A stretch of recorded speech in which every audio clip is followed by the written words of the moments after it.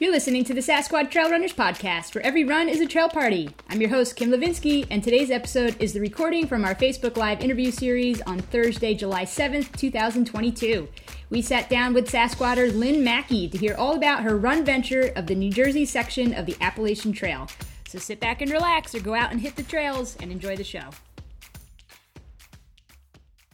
Welcome to the Sasquatch Trail Runners Run Venture Zoom series. My name is Kim Levinsky, and I'm going to be joined tonight by my friend Lynn Mackey. She's going to come on the screen in a couple minutes. Before we jump into the interview, I'm going to share a little bit about what is going on with Sasquatch Trail Runners. So we have a trail party this Saturday. It is our annual Fat Sass Switchback Challenge. This is an OG Sasquatch event. It's been going on since 2018.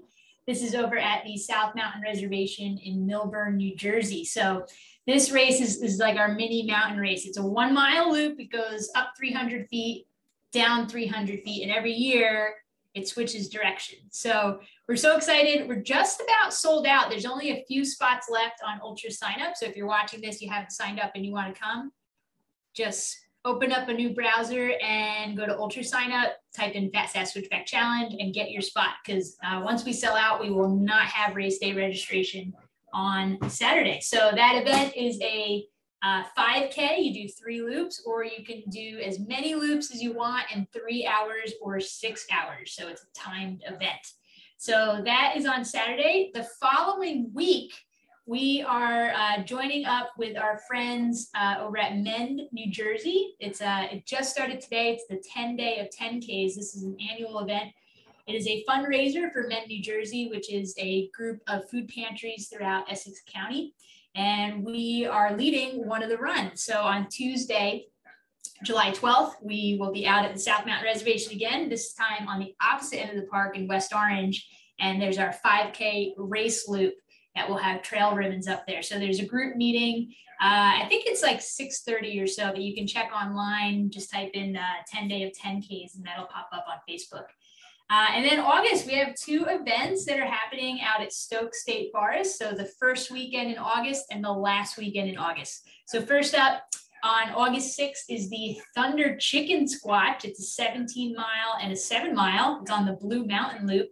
That's at Stokes out in Branchville, New Jersey, which is Sussex County. And then on the last weekend in August is our Backyard Squatch event, which we're so excited about. This is the second year for that trail party. It is a Big's Backyard qualifier. It's a bronze ticket event. So whoever wins, whoever's the last person standing, gets a ticket to the Capital Backyard Ultra in Virginia.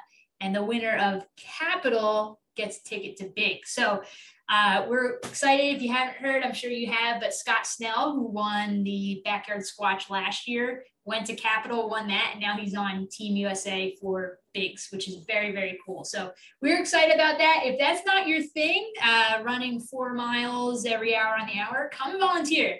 It is so much fun to volunteer at that race. All the races are fun, but that one in particular, it's really just like a big hangout party. And you get to help the runners see how far that they can go. So we've got our volunteer button activated on Ultra Sign Up. So you can click that and check out. We have some shifts that are available: morning, afternoon, night, and graveyard shift. So check that out. Everything's on Ultra Sign Up, and you can check out all of our events on our website, which is sasquatchtrailrunning.com. So, all right, that wraps it up for the announcements. So Lynn, why don't we have you come on? There she is. Hey, Kim. Okay, so Lynn Mackey, you're pretty much a Sasquatch OG, I would say. You've been around for a couple of years, right? For sure. I started running with you and Robin and Kim, and I died in the back of the pack and was sucking. You were all right. Sucking wind the whole time, and took a couple of years and said, I'm going to work to be able to run with those ladies and be able to talk while you were all having chats. Well, we didn't notice it. That's not what sticks out in my mind. My mind sticks out that you were always smiling and were always laughing. That's what I remember about our first interaction. And it was at, I think, South Mountain Reservation, right? Oh yeah. Oh yeah. I did a couple night runs with you over there. And yeah, the crew was super welcoming. Awesome. Very cool. Well, Lynn, we're so happy to have you on. So if you didn't read any of the intro that we posted online, Lynn is going to be chatting with us about her incredible trek, the Traverse, the Appalachian Trail, the New Jersey section. So if you are watching right now live, you can type in your comments, your questions. I got it on the side browser here so I can see the comments in live time. So if you have questions, I'm going to relay them to Lynn throughout the night. So, okay, let's start with your background story. We love to ask all of our guests to chat for just a couple minutes about how you got into running, if that was road running first, then trail running. But give us the story, Lynn. How did you get involved in this wacky and wonderful world of trail running? I started road running. I live in Bergen County. I had 3 kids. To be honest, it was to like meet other people that had something in common with me other than kids and teachers, and to lose baby weight, to be really honest. And I started road running with Jersey Women Strong. I think you've met them, Dana White and the crew. Oh yeah. And I still run with them. And I started there, and somebody through that group had said, we're going to be doing North Face Endurance Challenges doing, they have their 50 miler, but they were doing a 5K, 10K, half marathon on the Sunday. And I'd signed up for the 10K. And it was, I know Robin and I have talked a little bit about this. It was the day before was torrential rain, and I had no clue what I was doing. I literally bought my trail shoes the day before and showed up at the start line and asked somebody next to me, so any last tips for the newbie that's never done a trail before? And she said to me, it's going to be muddy out there. Tie your shoes tight, run the flats, run the downhills, and walk the uphills. And thank goodness she gave me the tie the shoes tight advice, because I would have lost my shoes. And long story short, just the ascent, we were running up a stream. And for the first mile, I thought to myself, what did I sign up for? This is the most ridiculous thing that I have ever done. And of course, and I'm one of those new runners, not wanting to get my shoes dirty, hanging out on the, skirting the edge of the water. And after about a mile of a pity party, I just said, you know what, you're in this, you signed up, like, just lean into it. And I did. And what I found was, I'm not a great climber. It's not my strength, but I was doing pretty well on the climbs. The descents, I'm better on the descents. And so I was making up ground. And once I got into a groove, and I got out of my little feeling sorry for myself party, I started having a great time. And that was it. And literally that was a 10K. And that day I came home and was like, I'm going to do a 50K. I'd never done a marathon. I'd definitely done a half marathon on the roads. But that was it. From then on in, I was pretty much hooked on trying to get to ultra distances. I love that. Well, I'm anticipating we will chat about it later, but off air before the interview started, we talked about how the brain is wired a little differently. So that really shows the roots of all of it for you. It's 100% true. Like, I was in that going, how much more could I challenge myself? And actually was thinking to myself, at what point would I mentally break down? And how far could I go? And those were the things I was thinking. I started reading, I found, trail and ultra runners and the Facebook groups, and started reading through there. And I'm like, oh man, yeah, this is the jam. This is where I need to be. Oh, I love that so much. What a great story. I've really been noticing, chatting more and more people, a lot of trail runners got into their first race was the Bear Mountain North Face, which I think is pretty cool. It's now defunct. Yeah. But we've started up a race there. So hopefully we can continue getting more more runners. And that was the last time we Yeah. saw each other, right? It was pouring rain. Oh my goodness. It was, I had beautiful weather on my run, but the poor marathoners and 50 milers the day before me, that was exactly what it was like there. I was absolutely chucking it down. So, yeah. Awesome. Okay. Well, Lynn, the main topic we're going to chat about, we've already got questions coming in about the Appalachian Trail. But let's set the stage. Where did this idea come from? Why did you want to do it? When did you start thinking about doing the New Jersey section of the Appalachian Trail? So I think for me, I'm an average road runner. I'm a slightly better than average trail runner, and I like technical trail running. I do. And so my first 50 miler was Rock the Ridge, and it was awesome. And it was a great experience, but that's like literally my least favorite type of trail running because it's unpaved roads basically. Right. And so I knew I wanted to do something technical and more challenging. And I don't know how I haven't run a lot of the New Jersey section. I cross it going through Wayanda from time to time. And I just was like, oh, it'd be great to do it. I mean, where these wacky ideas come from, I have no idea, but it pops in your head. And once it's in your head, you kind of, it starts snowballing, right? It starts out as kind of just a dream. And then you're kind of like, I could do this. And so I knew it would be more technical. Obviously it's well known. And so that was kind of where it came from. Okay. And give us a timeline of like when you started thinking about it and then when you actually went out and did the section. So on my 50 miler, actually, so it must have been in early 2021 that I was thinking about it, because on my 50 miler, I met, and if you read my race report, this woman, Vanessa's like, hey, yo, Mackie, are you a Finn? And I was like, yeah, my family's from Finland. She's like, I'm Finnish too. And she and I ended up hanging out for 10 miles together. Mm-hmm. And I'd never met her before. And I remember talking to her on that run about it and saying, I'm thinking about doing this. She's like, I'm in. And I'm like, really? We just randomly met each other on this run over like some beef jerky and yeah. And so, it was probably in 2021 that at some point early in that year that, it came into my head. And I remember her talking to her about it in kind of late 2021.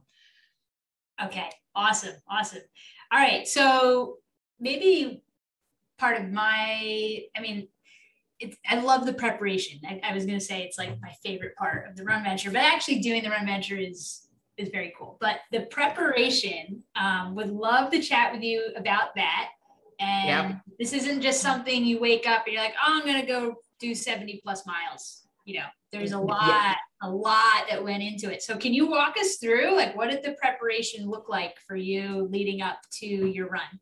Yeah. So, I'd done a 50 miler and I had done New York City Marathon, not that long after my 50 miler.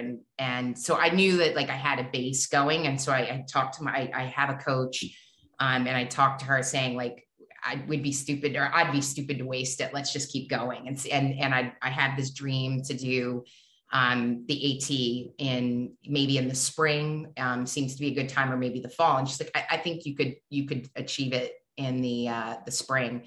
But to your point, I'd been training with her for a few years, and I had tried to get to ultra distances a few times on my own, and I just kept getting injured, to be really honest. And she has been worth every penny for me for a couple of reasons, because, the first thing she said to me, I'm a working mom of 3 kids.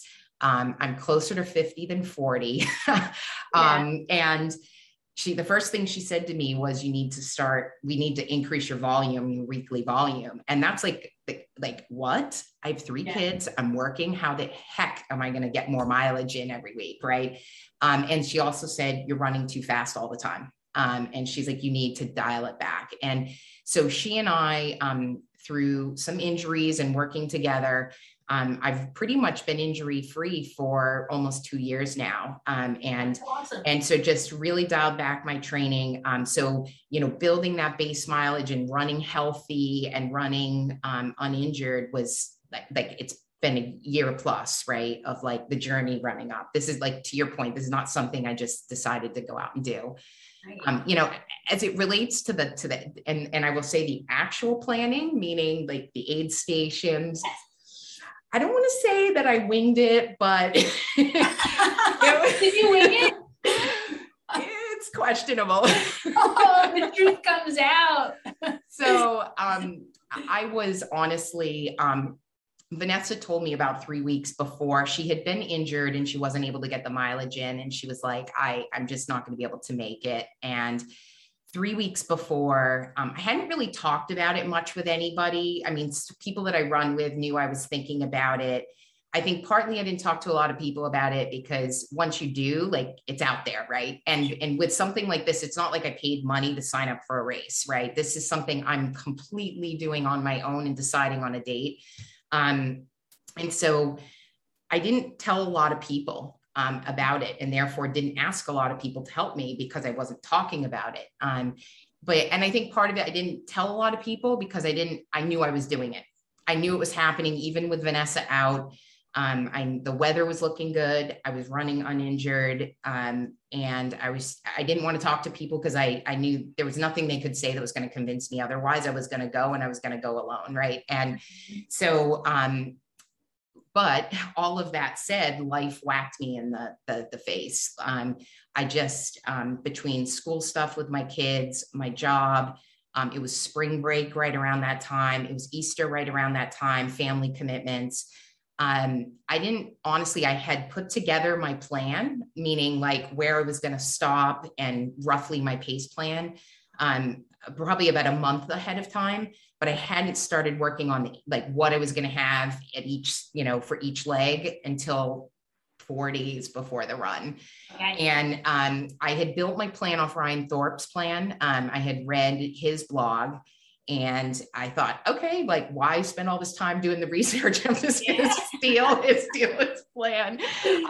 So I, pretty much followed it to a T. But I really honestly didn't start really thinking it through until the week before. I mean, if this gives you an indicator, my husband at one point, I said to him, I'm like, do you have somebody to take care of the kids? And he's like, what do you mean? And I'm like, well, now that Vanessa's husband's out, like, you're on your own, dude. Like, and he's like, well, how bad could this be? And I'm like, I think you might want to have somebody take the kids. I don't think this is going to be something we want to drag them along for. He was a little naive. Yeah. So, so that just shows, right. But going into the week, I started really planning probably the Tuesday, Wednesday before. I started putting it all together. Now, I had a really good 50 miler. And so I could leverage a lot of what I had put together for that plan. And I had seen that you had pulled up your spreadsheets. I watched your interview with Scott and all your spreadsheets. So I had something very similar. I had, what I was going to have in my vest for each go. I had things like put chart, phone on charge, some very similar spreadsheet. So I was able to build off that. So it wasn't completely starting from scratch. My 50 miler, a lot of stuff worked as well. And so because it worked, I didn't have to change a lot. So, looking back, it was foolish, but I was like, okay, this really worked. I think the biggest piece that I was very naive about was I had no tracker. And I had reached out to Jess, who is actually Aiden. Yes, go ahead, Bub. Sorry, my son just walked in to ask me if he can use anyway, whatever. I had talked to Jess and said, hey, how did you, people track you? Like, how, my husband, how's he going to, he knows where I'm going to be, but what if I'm behind schedule or ahead of schedule? And she's like, hey, if you want to drive down and borrow my InReach, you're welcome to it. And I drove down on Wednesday, and my run was starting on Friday. And, so that just shows super naive going into this. And thank God she lent me the InReach. I honestly do not know how we would have done it without the InReach. I mean, it was a lifesaver. So that was part of it. The other thing that was interesting is I was kind of sending Ryan and Jess email, messages going, any last tips. And one, I was just thrilled that they were actually responding to me, because I'm like sort of a cyber stalker with some of you, like amazing athletes like you with your Tahoe 200, and Scott, you know, with his Triple Crown, and Ryan, and Jess, she's the unsupported FKT holder for this, FKT holder. So them responding, I was like kind of, you know, fangirling, like, ooh, it's pretty cool. They're actually talking to me. And so ultimately, you know, she said to me, have you gone down to like Blue Mountain and run any of the, you know, trails down there? They're kind of confusing. And I'm like, no. And Ryan was like, have you done Stairway to Heaven at all? And I'm like, nope. Yeah. And so ultimately, you know, I think one thing, so that it doesn't make it seem like I was totally flighty and unplanned, part of the reason I didn't run a lot of these things or work on them ahead of time was for people that run with me, that if they know I don't like to run things twice. And so I had run probably maybe 5 miles of the northern section total. And that's all that I like to take things like ignorance is bliss is kind of the way that I look at it. I just keep tackling it. So, you know, but it was rattling my nerves a little bit, like that week when they were like, you've not really done, like, you even tried some of this stuff. And I was starting to get little seeds of self-doubt, right, in my head a little bit. You know, so ultimately I pulled it all together. The last thing that I really did was I had mentioned I put my pace plan together. And my pace plan had me coming in 3 hours ahead of the FKT. Now, I had no goal of going into it with an FKT, but my coach said, you'd be a fool not to submit and announce your attempt. If you get it, like, you're going to be bummed. And so for people that don't know, you have to announce that you're making an attempt. So I went and, you know, put my announcement out there. And one of the dumb things that I did, for anybody that tries this, don't read the comments. So tons and tons of DNFs. And so that was also planted a little bit of a seed of self-doubt, right? Was like, wow. And I remember saying to Kelly, the day before, Kelly and I do a lot of trail running, and I know you've met Kelly as well. I was getting nervous now, like seeds of self-doubt were there. The DNFs were really getting to me. I was feeling like I was pulling this all together very last minute. And I was, you know, felt like I was kind of winging it for something so big.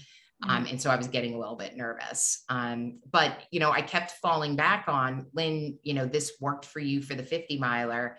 You know, you got to trust that it will work again, and you're trained, you're ready to go.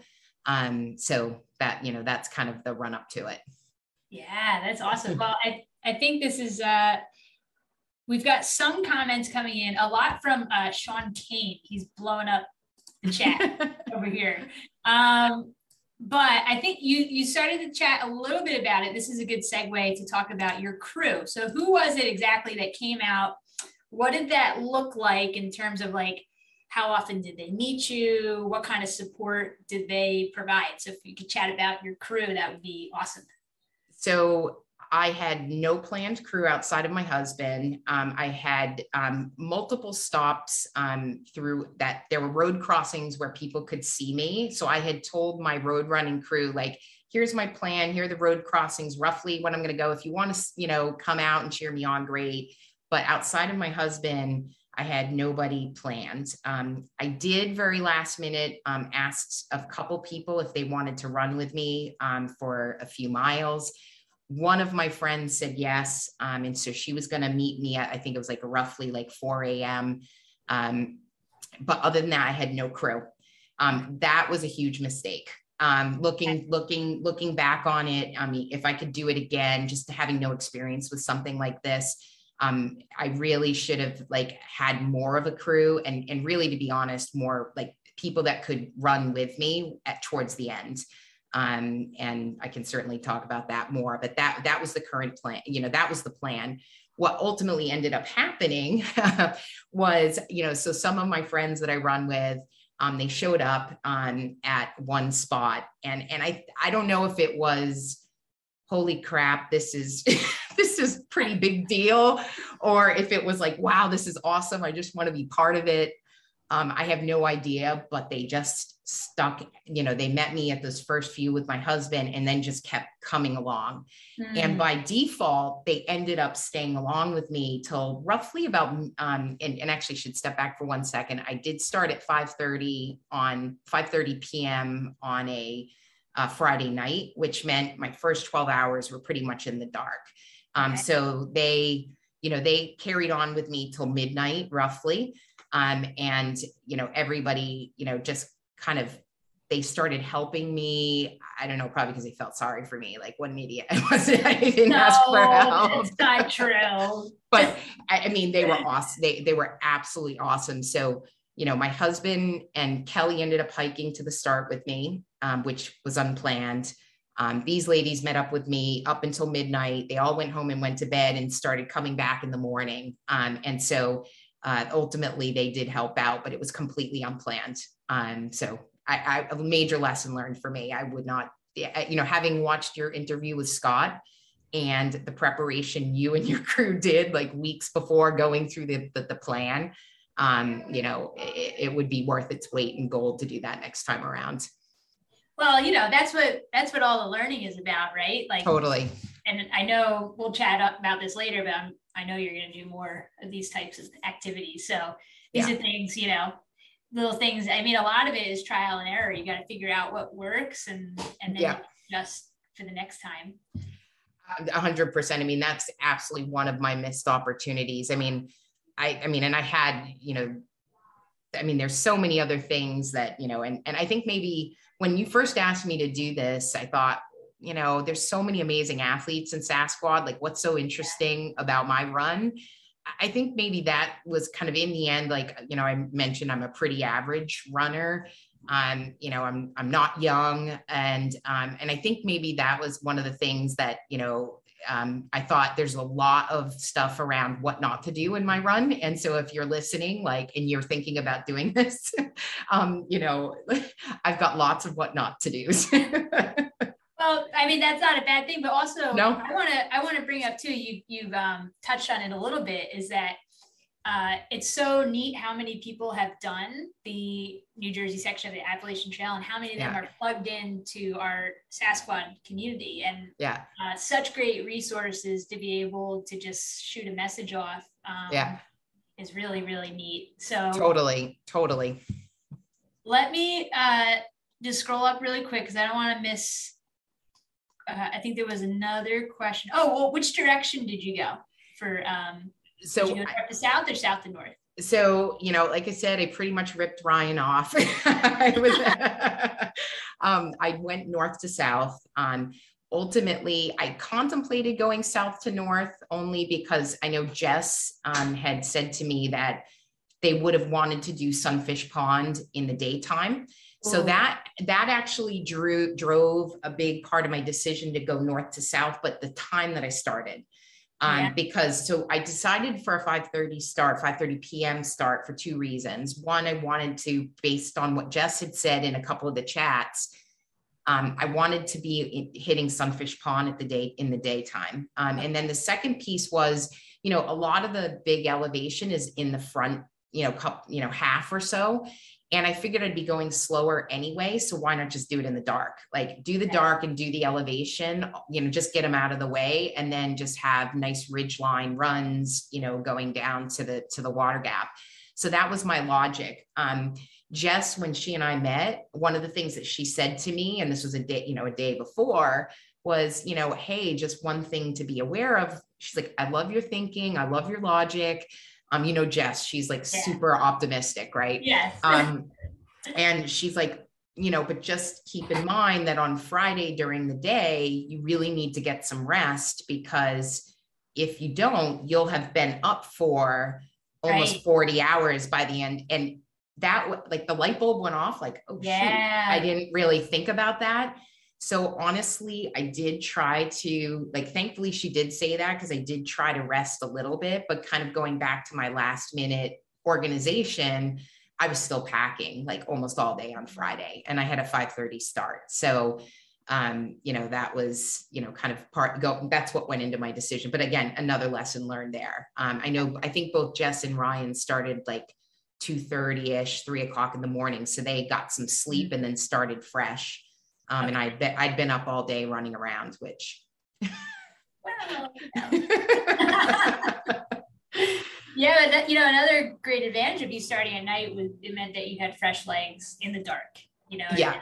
and as opposed to pushing all day long and then, you're pretty fatigued in the night section. I don't really know. Is there any part of the AT that's not technical in New Jersey, or is it like all rocks? So what's really funny so there are definitely some runnable sections. And this is going to sound weird, and maybe it's because I was in the dark and you can't see anything, and going back to ignorance is bliss. But I honestly looked back on it and said, I don't really remember it being very tough or hilly or hard at all. The first kind of, I'd say 12 to 14 hours. I remember thinking like, oh, that wasn't so bad.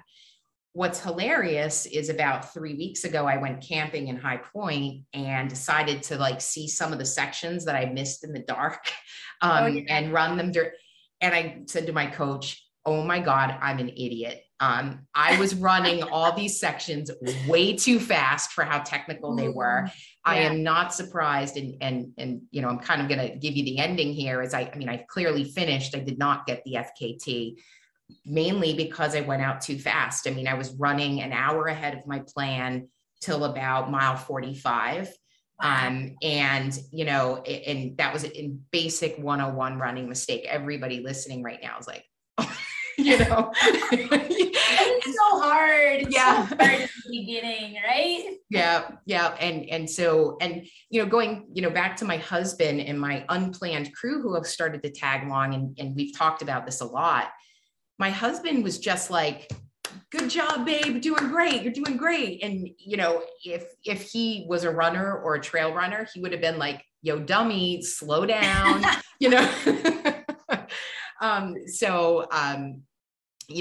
was, he was like, Lynn, you're the expert, whatever you need, just tell me what you need. I'm following along. Right. And so, I think one of the things that I've read in a lot of trail running stuff is people talk about being explicit with your crew and being really explicit. I did not get it until I did this run.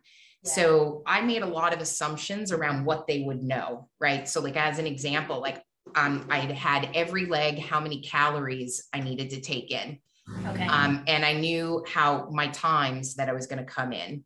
And at one point I said to my husband, how much of a calorie deficit am I in right now? And he's like, I don't know.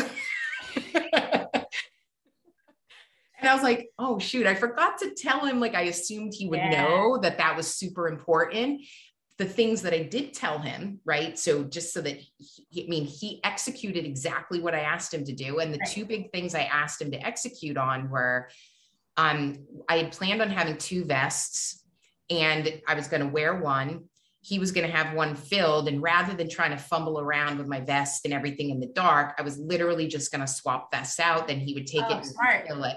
Yeah. So that was my plan. He was money on that, right? Like he just never, like he nailed it every single time. The other one that I'd gotten, and this was a tip from Ryan Thorpe. He said, hey, sometimes the trailhead is, a 10th down the road. And in the dark, it can be hard to find. And so I had said to my husband, if you're there ahead of me, can you look for the trailhead and like guide me so that I'm not wasting time hunting around for the trailhead in the dark? And again, nailed it. Right. So really obscure things that I told him, he executed flawlessly. Things that that are obvious, like, calories and pace. He never even shared the Excel spreadsheets that I built with any of the other ladies. They didn't even know that I had them. I asked them like the day afterwards, did anybody see the Excel spreadsheets? They're like, no, what are you talking about? I was like, yeah. So, and as it goes on too, you get more and more fatigued. It's hard to communicate. 100%. And, do I regret it? you know, because my husband asked me, he's like, do you wish you had somebody more experienced? Every second of it was fun. Yeah. Every single stinking second of it was fun. Mm-hmm. I had, you know, I think I mentioned to you, guys I work with are like, how are you not divorced? Like how did you, I never, like, we rolled with every issue. The crew that would, you know, that my unplanned team that showed up, it was an awesome experience. I don't regret it. You know what it's like. And I can't even imagine your amazing run and being 4 days. I mean, mine was 1 day, and how I was doing at the end mentally. You're very vulnerable, and you don't know what you're going to be like. Are you going to be a raging lunatic? Are you going to be crying? Are you going to be catatonic? Probably all three, you know, all of them. and, and, you know, the people that I had with me, like, I wouldn't trade it, because you're pretty vulnerable and they see a side of you that you sometimes don't want to see. And I wouldn't trade it for a second to have that crew with me. I love that. I love that. And that was really conveyed in your race recap. I know when I shared it online, I said, I just feel like I was there with you every second of the way. And you really communicated how much that you enjoyed it. I'm sure there was some type 2 fun. Yeah. thrown in there, but for the most part, it seemed like you really enjoyed the experience. It was awesome. I mean, the very end was tough. You know, and I'll go into a couple of the other things, because there was some problem solving along the way, and I love the problem solving aspect of trail running. Like, I actually like sometimes the failures. And I think I mentioned this to you before. My personality is, I would say I'm successful in my career because I failed a lot and I learned a lot through failures. That's my personality. I learned through failures. My boss, my husband, and my parents 100% can attest to that. Right. And so that's what I think I love about trail running, is every one of those challenges gives you, you know, puzzle solving opportunities and failure and learning through them. But some of the things that we haven't talked about, when I started, I think one of the big things that happened early on was we got to the start and there were cops everywhere. And I said, what's going on? And there were brush fires. And I'm like, you're kidding me. No way. And they were like, you're not. I said, but I'm running the New Jersey section of the AT today. They're like, no, you're not. and so I'm like, okay, where's the fire? Is it New York side? Is it, you know, New Jersey side? And they're like, it's on the New York side. And I said, okay, well, I'm heading south. I'm going to hike up. And if I don't smell smoke, you know, we're going to just proceed. So as I mentioned, Martin and Kelly hiked up to the start. It's about a mile hike up in about 800 feet. Straight up.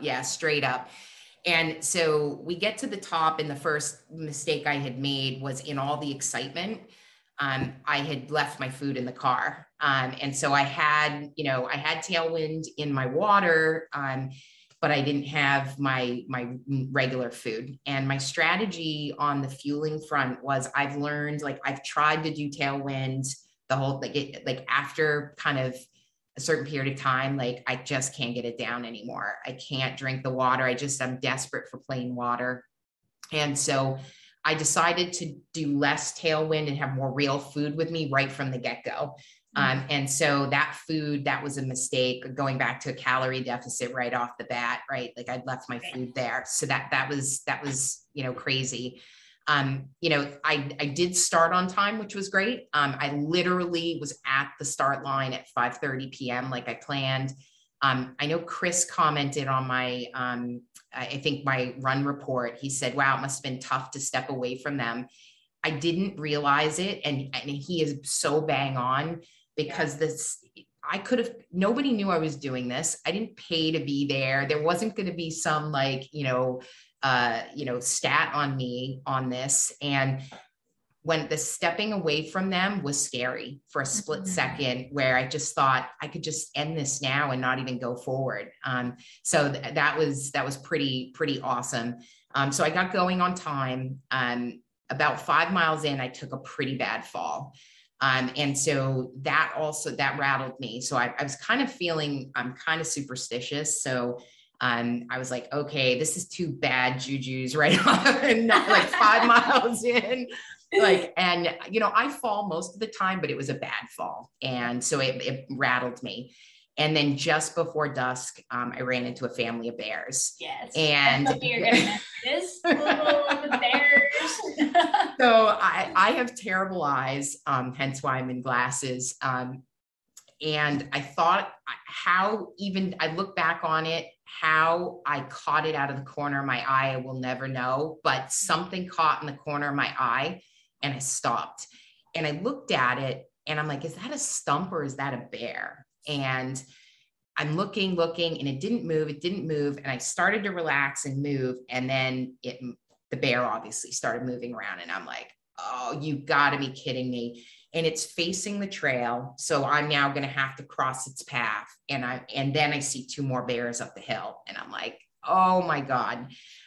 So I grew up in New Hampshire. I've spent a ton of time in the woods. And I've never seen a bear before. And I'm like, are you kidding me? So this is now bad juju number 3. So I decided though, I kind of went from initially, like I'm nervous to irritated. This bear is not screwing up this run. And so he just was kind of casually looking up, looking down. I decided to just slowly creep by and hope for the best. So I got by the bears, but I was rattled for like 5 miles. I was definitely rattled. I knew the bears, New York, New Jersey Trail Conference had, Don Weiss, I think, had posted, hey, heads up, bears are pretty active in Northwest New Jersey. Yeah. So it still was a shock though. And so now I was really rattled.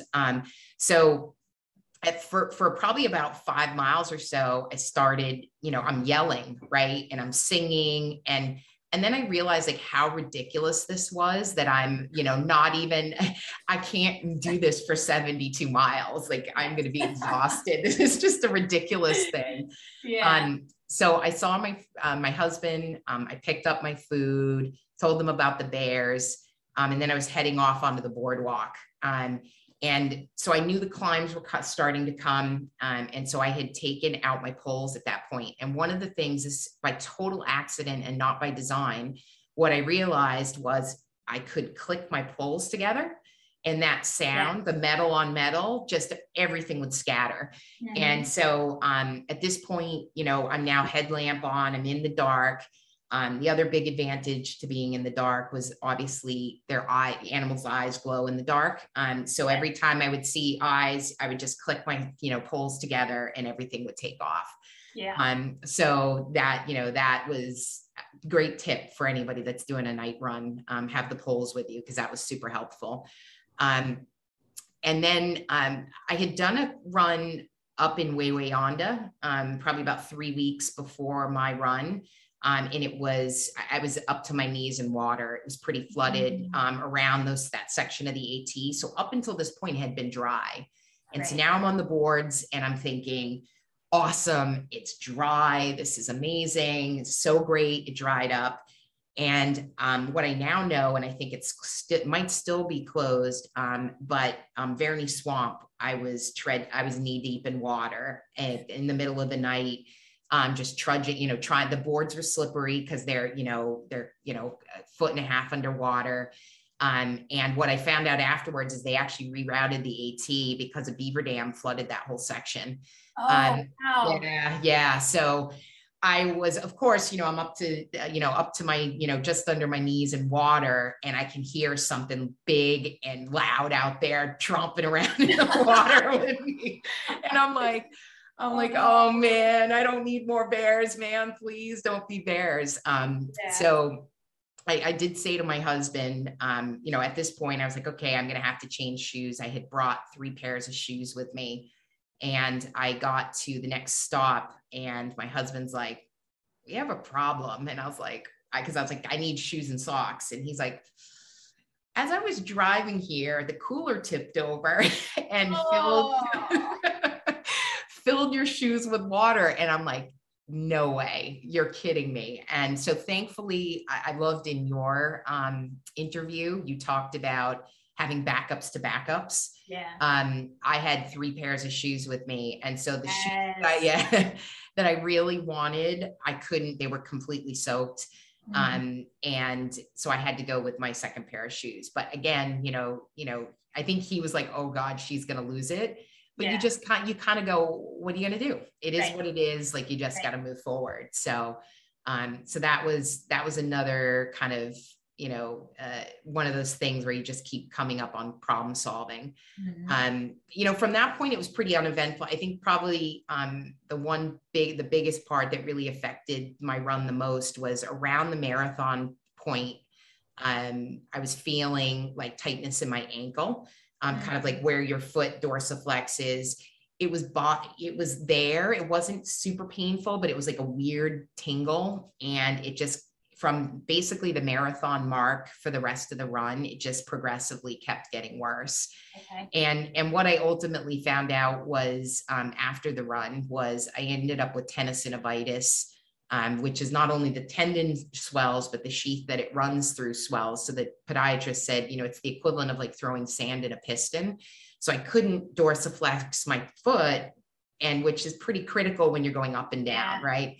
And it was excruciating, absolutely excruciating. And so that was ultimately, the last 7 miles took me 4 hours, just to give you an indicator at how slow I was moving at that point. So that was like kind of the massive last big curveball that I got.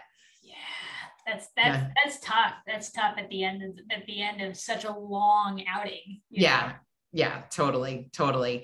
But, I think, some of the other things I would mention is, I think one of the things that surprised me is the first 12 hours, I didn't see anybody, like no one. And it kind of, towards the end of the run, I thought to myself, would I do an FKT again? Like, one of the nice things about races, like, even though you're not running with people, like, you might spend a couple miles here and there with people. That was hard mentally. The only person I was seeing was my husband. And I think I mentioned early on, my friend Kate was going to meet me at 3:50 to run some miles with me. But because I was so far ahead of plan, she was like, I can't get there in time. Like, she's just too far ahead of plan. That was like a sucker punch for me. I mean, you know what it's like when you're getting tired and you've put this kind of a thing in your head, like it's a reward, right? You get to the 3:50 a.m., the Route 23 stop, and I was going to see Kate, and we were going to get some miles in together. And now I knew I was basically going through the night completely on my own alone.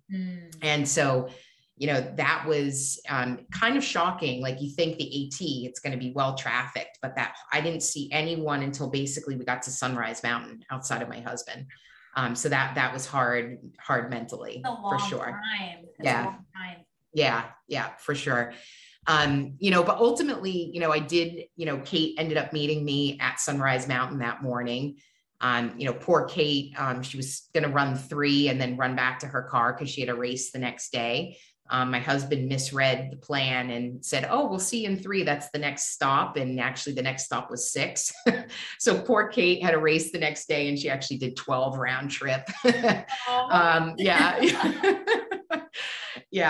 And that was the section. Actually, I was so happy to have her with me. When all was said and done, the fact that she didn't meet me earlier was a blessing in disguise, because this was the point where the calorie deficit was starting to catch up with me. I was starting to get super dizzy.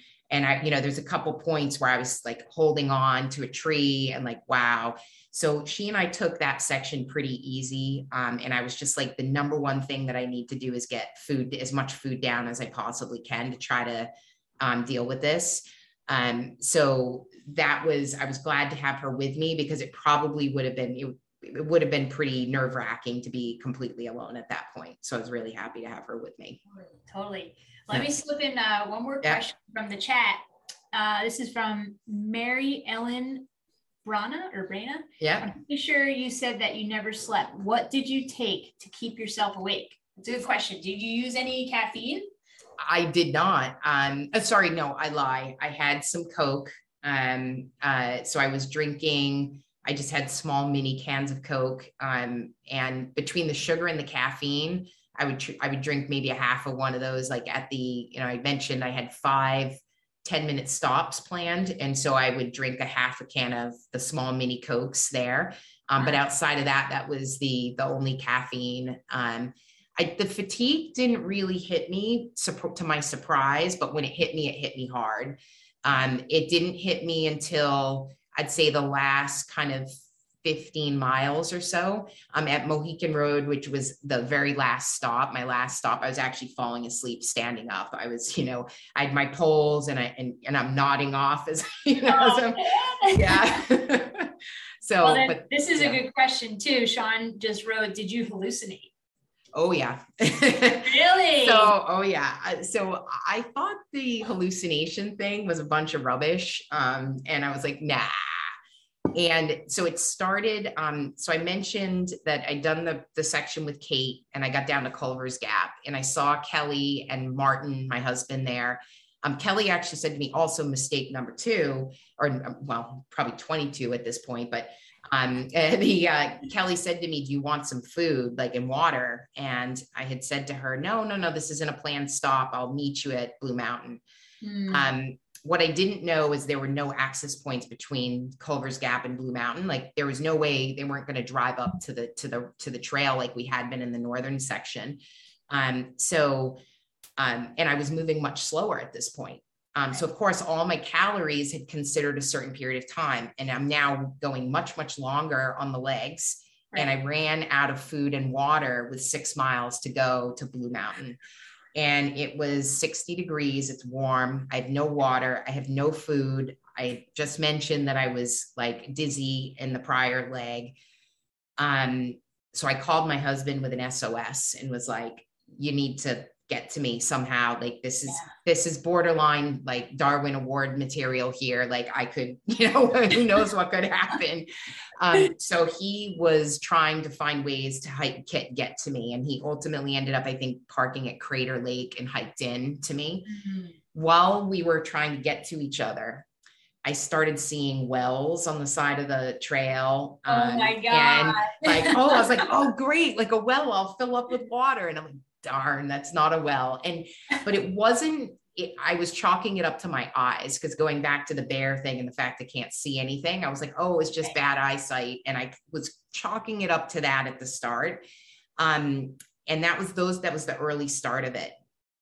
By the end, I mean, full on hallucinations. I saw a little boy sitting on one of the bridges, and I was thinking to myself, who the heck would leave their kid out here?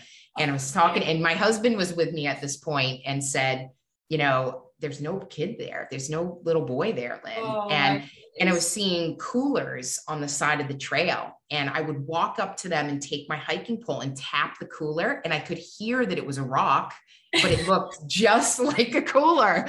And I think probably the coolest thing though, and I looked it up afterwards, is, the Japanese, like the cat, the beckoning cat. Oh, yeah. I kept seeing those balloons in the woods everywhere, and they were like off in the woods.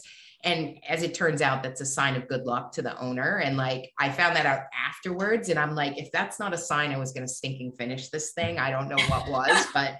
Did they talk to you at all? Did they say anything? No, so they did not say anything, but they were like weirdly hidden in the bushes, right? To the point of like, it looks like somebody might have, left it there, and you almost could walk over and just like the coolers, right? It's so unbelievable how real it is. Yeah. I always love a good hallucination story. Well, let me ask you one more question for the chat, and then we'll start to wrap up. I've got maybe 1 or 2 more questions. This is from Carrie Sabino, wants to know, what was your overall calories plan and how far off were you? Oh boy, that's a really good question. So I'm going to say, I don't know exactly, but I think each leg, and I'm looking at it really quickly here. I think each leg was roughly a little over 1,000 calories. The one thing, so I would say, as I mentioned, I had 6 different stops. So I would have probably, I'm going to guess somewhere between like 6.5 and 7,500 calories is probably where I was for the whole run. Just a little example. I had rice, chicken, and broth, and 250 calories in a thermos. When I got to my stops to get that hot food, 250 calories, that's not much. I couldn't even, like, it looked like you were putting a pound of food in front. Like, I'm like, I can't eat this. And at the time when I packed it all up, I was thinking to myself, this is nothing. It's 250 calories. This is like, I inhale this in a second in a normal setting. Right. I couldn't get the food down. So I have to believe I was probably down 20% on every leg is my guess. 10 to 20% on every single leg. And that ultimately killed me at the end. Okay. Yeah. Okay. Well, as we start to wrap up, I've got a question for you. We're going to go a little deep. Go deep here.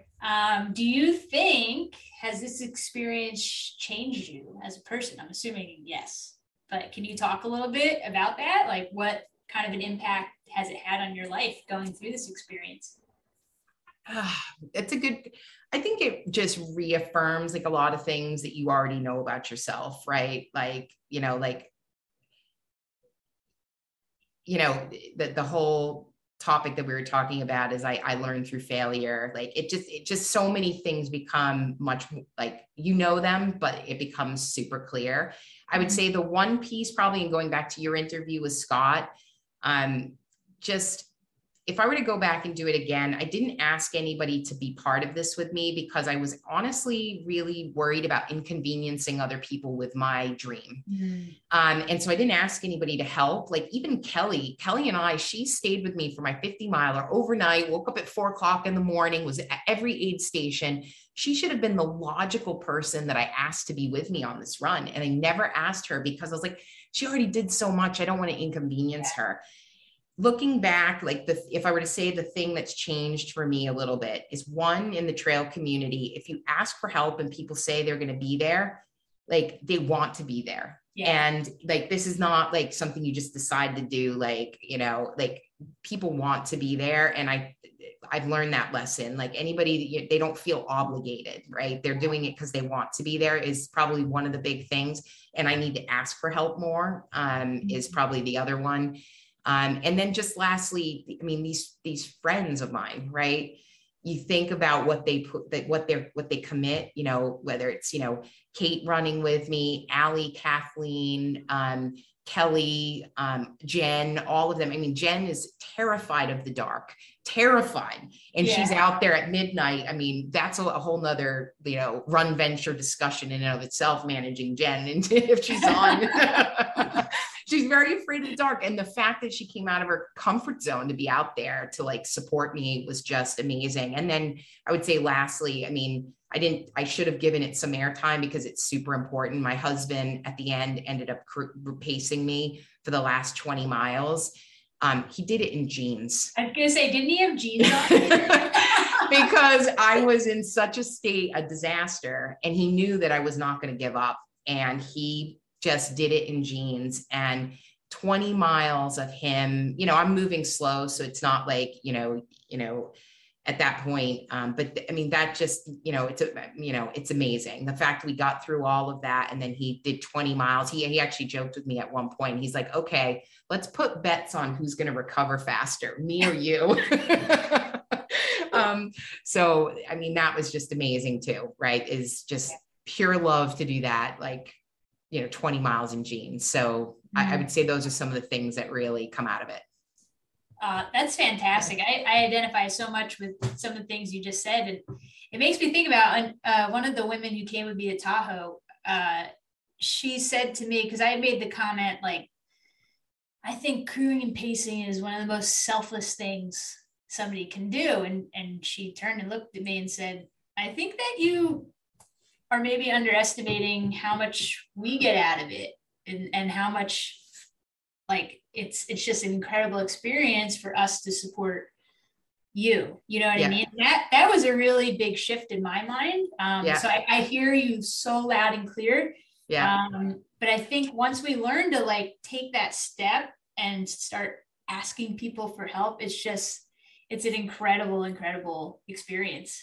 Yeah, I mean, like Kathleen and Allie like dropped everything they were doing, no plans to be out there for the weekend. And they ended up driving our cars for us because of course my husband's now out with me for most of the time. Had they not come and been there, that would have been the end of my run, right? Because I wouldn't have been able to get my gear to the next stop. And so without them, Kelly drove back and forth 3 times. This is not like driving to one location. She's driving an hour out, hour back, hour out, hour back. Like, I mean, this is just, Dana and Charlene from JWS, like driving down to Blue Mountain to see me for, 10 minutes, right? It's amazing. It really is. The community is so amazing. Mm-hmm. It is. I'm so glad you're part of our community here, Lynn. And I'm gonna, so people, my coach is on me about what's next, and, the hell no hellhole hundo is, it's calling my name, Kim. It's calling. Lynn, come die up here in New York. So I'm considering that. So I might hit you up for like a run where we can talk about your experience. Oh my gosh. I am going to be offended if you don't reach out, and I would love to support you in any way, crew, pace, messaging, whatever. And I would say for anyone listening to this, if you've got any suggestions, on great, and it doesn't have to be an FKT, it could be a race around here. I'm looking for something in the fall. So sometimes crowdsourcing, if people want to throw ideas in the comments, I'd love it. Absolutely. That's really where the best ideas come from, is chatting with other yahoos like us. Yeah. I mean, we're partly, as you said, we're in a different headspace. And when I was reading, I think did you do an interview on your Highlands run, or did you do a write-up? I can't remember which one, but I just remember you talking about how hard it was. Right. And the sick part of my mind is like, oh yeah, that sounds awesome. That's it. It's just, we have this selective short-term memory when, it's all over, but. Yeah, that's so true. So true. So, and I just want to end on congratulations to you for your Tahoe 200 finish. I mean, I want to be you when I grow up. Like, you're such a badass. Listen, it goes both ways. I think the badassery is all around in our community, which is why it's so great, Yeah, so I appreciate definitely agree. So thank you so much for letting me talk about this at the recent holiday events that we've had. Nobody wants to hear about my trail. They're like, oh God, here she goes again about her trail. I love this. Well, that's, honestly, that's a part of the reason why we're still doing these interviews, because this started, back in 2020 with COVID as a way to grow the community. But I found that it's actually a really neat space for people to come and share their stories, and then it's online forever. And I've talked with people who have said like, oh, a bunch of people reached out to me because they heard the podcast. And that's my hope with it, is that it can just continue to grow the community and build some more relationships. I find one of the things, I know through my road group, a lot of ladies post race reports, and I don't care if it's a 5K or if it's your Tahoe 200, I get something out of everyone's race report. I really do, because, and in some ways, kind of the average, and we're not average, like that's not the right word, but the non-elite athletes that we don't have, we're not going home to masseuses and being able to relax all day. I mean, I come home from a long run and I got to go to the Bronx Zoo for 6 hours with my kids, and I got to just suck it up and be like, I'm not dying inside. I'm having a great time seeing this giraffe. But I think sometimes the person who has just an average life, and sometimes you learn so much more, to be really honest, in some ways, from some of the, the elite runners. But absolutely, it's so much more relatable, I think. At the end of the day. 100%. So awesome. Well, Lynn, thank you so much. Before we sign off, I'm sure there would be people who want to connect with you. What is a good way that they can connect? Is it through like email, social media, sending you a letter? What do you got? I mean, if they're on listening here, they're obviously on Facebook. So anybody can hit me up on Facebook. I'm happy to give my email address. I mean, just like Jess gave me her phone number, and I actually talked to Jess before the run and met her in person. Right. And I just thought that was so awesome. Yeah. So, and if you want to run with me and just like geek out about runs and I'd love that. Amazing. Yeah. Awesome.